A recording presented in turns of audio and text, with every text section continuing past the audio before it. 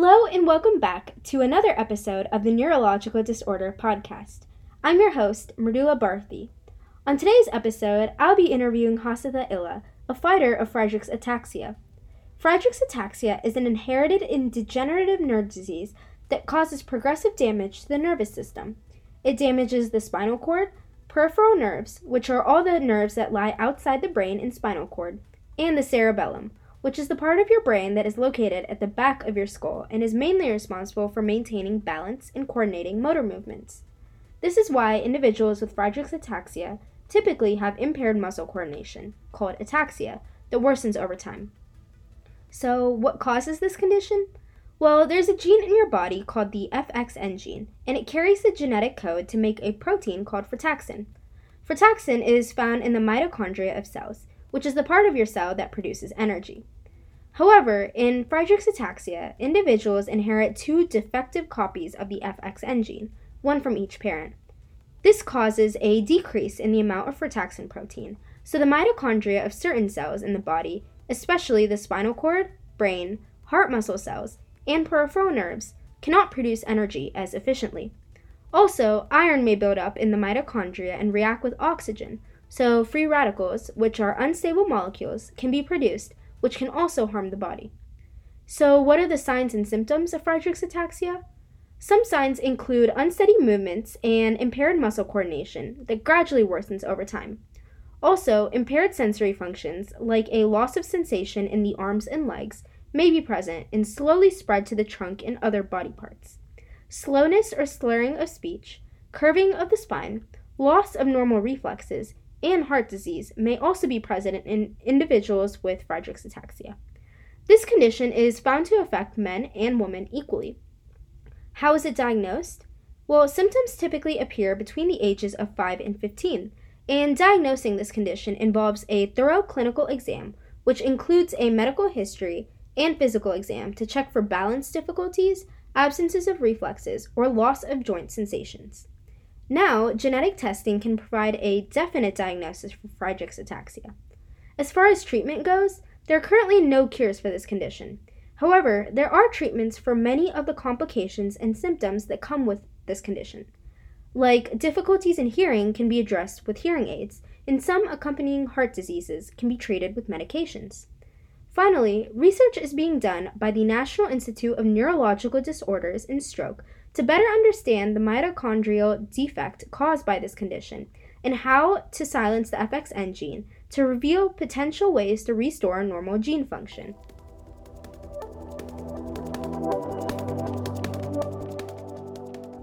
Now, I'm so excited to welcome Hasitha Illa, who's a fighter of Friedreich's ataxia. Hi, Hasitha. To start, could you tell me a little bit about yourself and what you like to do for fun or work? Currently I live in Charlotte and I work in a HR.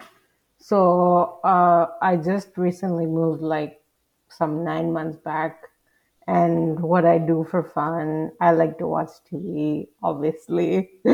I like to write. I'm really expressive when I write. So I love to write. And yeah. That's cool.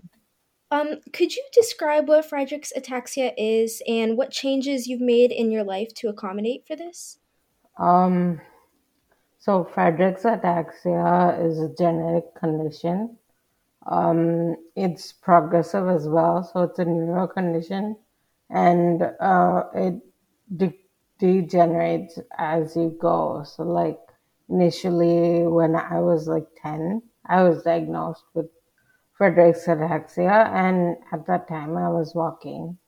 But later on, right now, like I'm 26 right now, and I'm pretty much in a wheelchair. So that's how it degenerates as it goes. So as it degenerates, we have to accommodate accordingly and change our, how we adapt and stuff. So that's something I've learned over the years. Oh, that's sad to hear, but I'm happy that you've been accommodating for it, and I hope everything works out well too. Yeah, and I think US is really accommodative and inclusive when it comes to people with disabilities. So Mhm. Yeah, that's in always that way, I'm happy. yeah. Are there any mistakes that doctors made while diagnosing or trying to identify your condition? So initially, when I went for diagnosis, I was in New Jersey, I think so.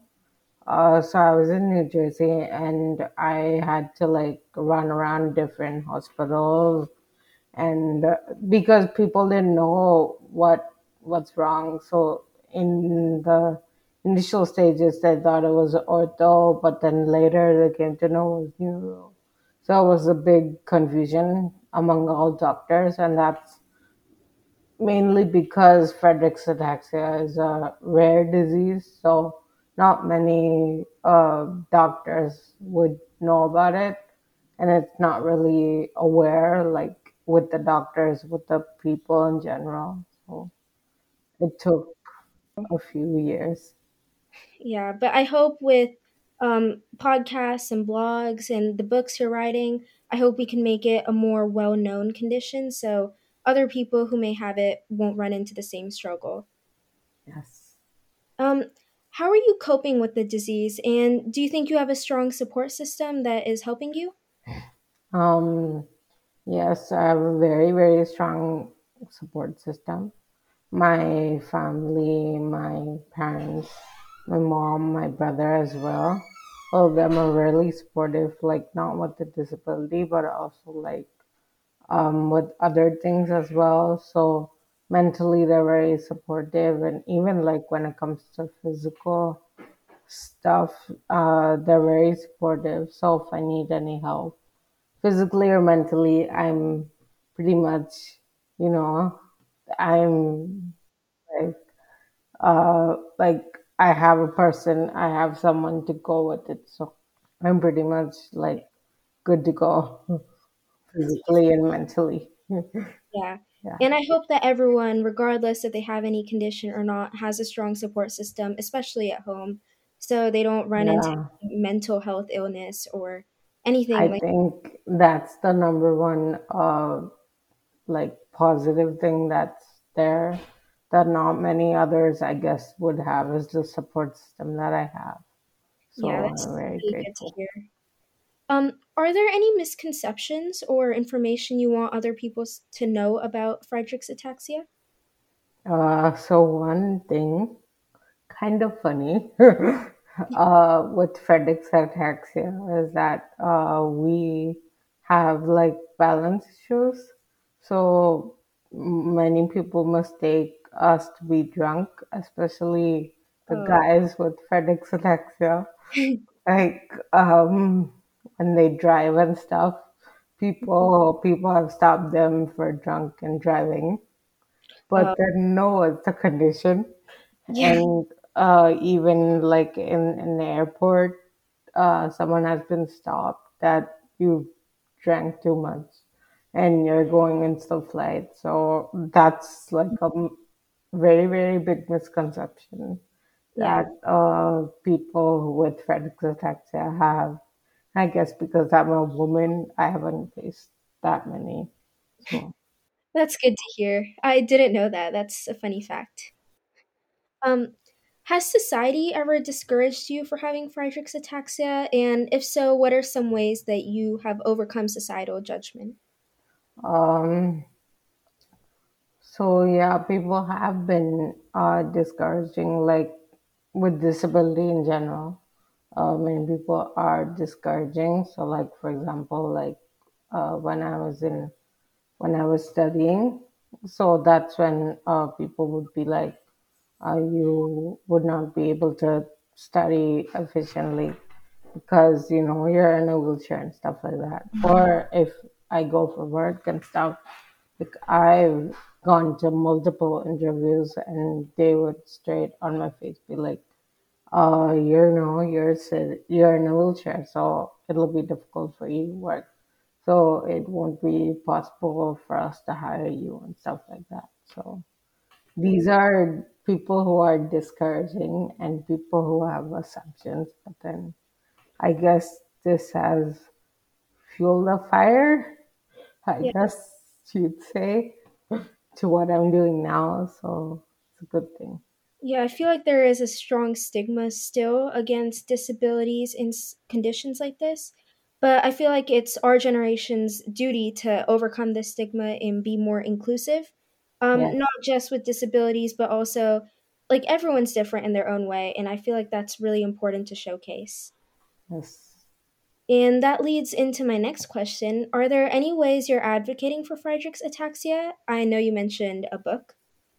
So yeah, people, all these people that I've faced have actually caused me to become passionate about advocating. So I advocate online mainly. I have like an Instagram and then I have a blog as well for people who can relate, people who have Friedreich's ataxia, or even like people who have disabilities, they can relate to the content or like stuff that I write. So that's the main reason I have that. And yeah, my book is all about disability, and that's like one thing that I was happy to release because I'm passionate about writing and advocacy. So Mhm. together, it's just book. Yeah, that's really good you're advocating for this so other people may feel more comfortable. And I can't wait to read your book once I get a copy. Um, are there any specific ideas or messages you're trying to send out with your book and blog? So uh, the major question that I get asked from people because I'm in a wheelchair is that how do I approach someone? Like, how do I approach a person in a wheelchair? Or how do I become friends or something like that? So people are really scared or like skeptical, I guess, when they see a person in a wheelchair. So this book is about like how to be a better ally. I would say allies and like partner, like helping, like as a friend or like. So this book is just like a visual this thing. It visually shows you how to be a better person to people with disabilities, and it has a character, one with the person in a wheelchair and one who's not, and so people can relate to the person who's not and can like understand how to be a better ally. So that's the main reason why. Yeah, that's a really good message. I know it's a children's book, and I really wish I would have been taught that when I was younger too, because no one in school, no teachers, we didn't know how to communicate with people in a wheelchair. And I feel like that really builds a stigma against those people, and especially when we're not taught when we're little. And as we grow up, we're just like not accustomed to it. So I think this book and advocating that message specifically is a really good idea, and targeting elementary schoolers for this message is, I think that's really good. um, do you have any resources that you find especially helpful for other people who are facing the same condition, especially since this condition is kind of rare, so it might be helpful for other people who are undergoing this? So there's this one organization which cares about Friedrich's ataxia and cures and stuff like that. It's like building a community and stuff. It's called Alfara. So it's a online organization which builds the community, like different people with Friedreich's ataxia, and it also has like different clinical trials and stuff. So it's an organization, and it makes like events like 4 or 5 per year, so Well, that's people really, can meet. So it's nice. It's yeah. called Farah. Hmm. Are there like in-person meetings for it, or is it virtual now that COVID's there? No, it's in person now, but I guess initially when COVID hit, it was all virtual. Hmm. Yeah. Um, has COVID impacted your work or your life in any way? Um, I would say that COVID had a positive impact for me because for me, going to work every day is very tiring for me.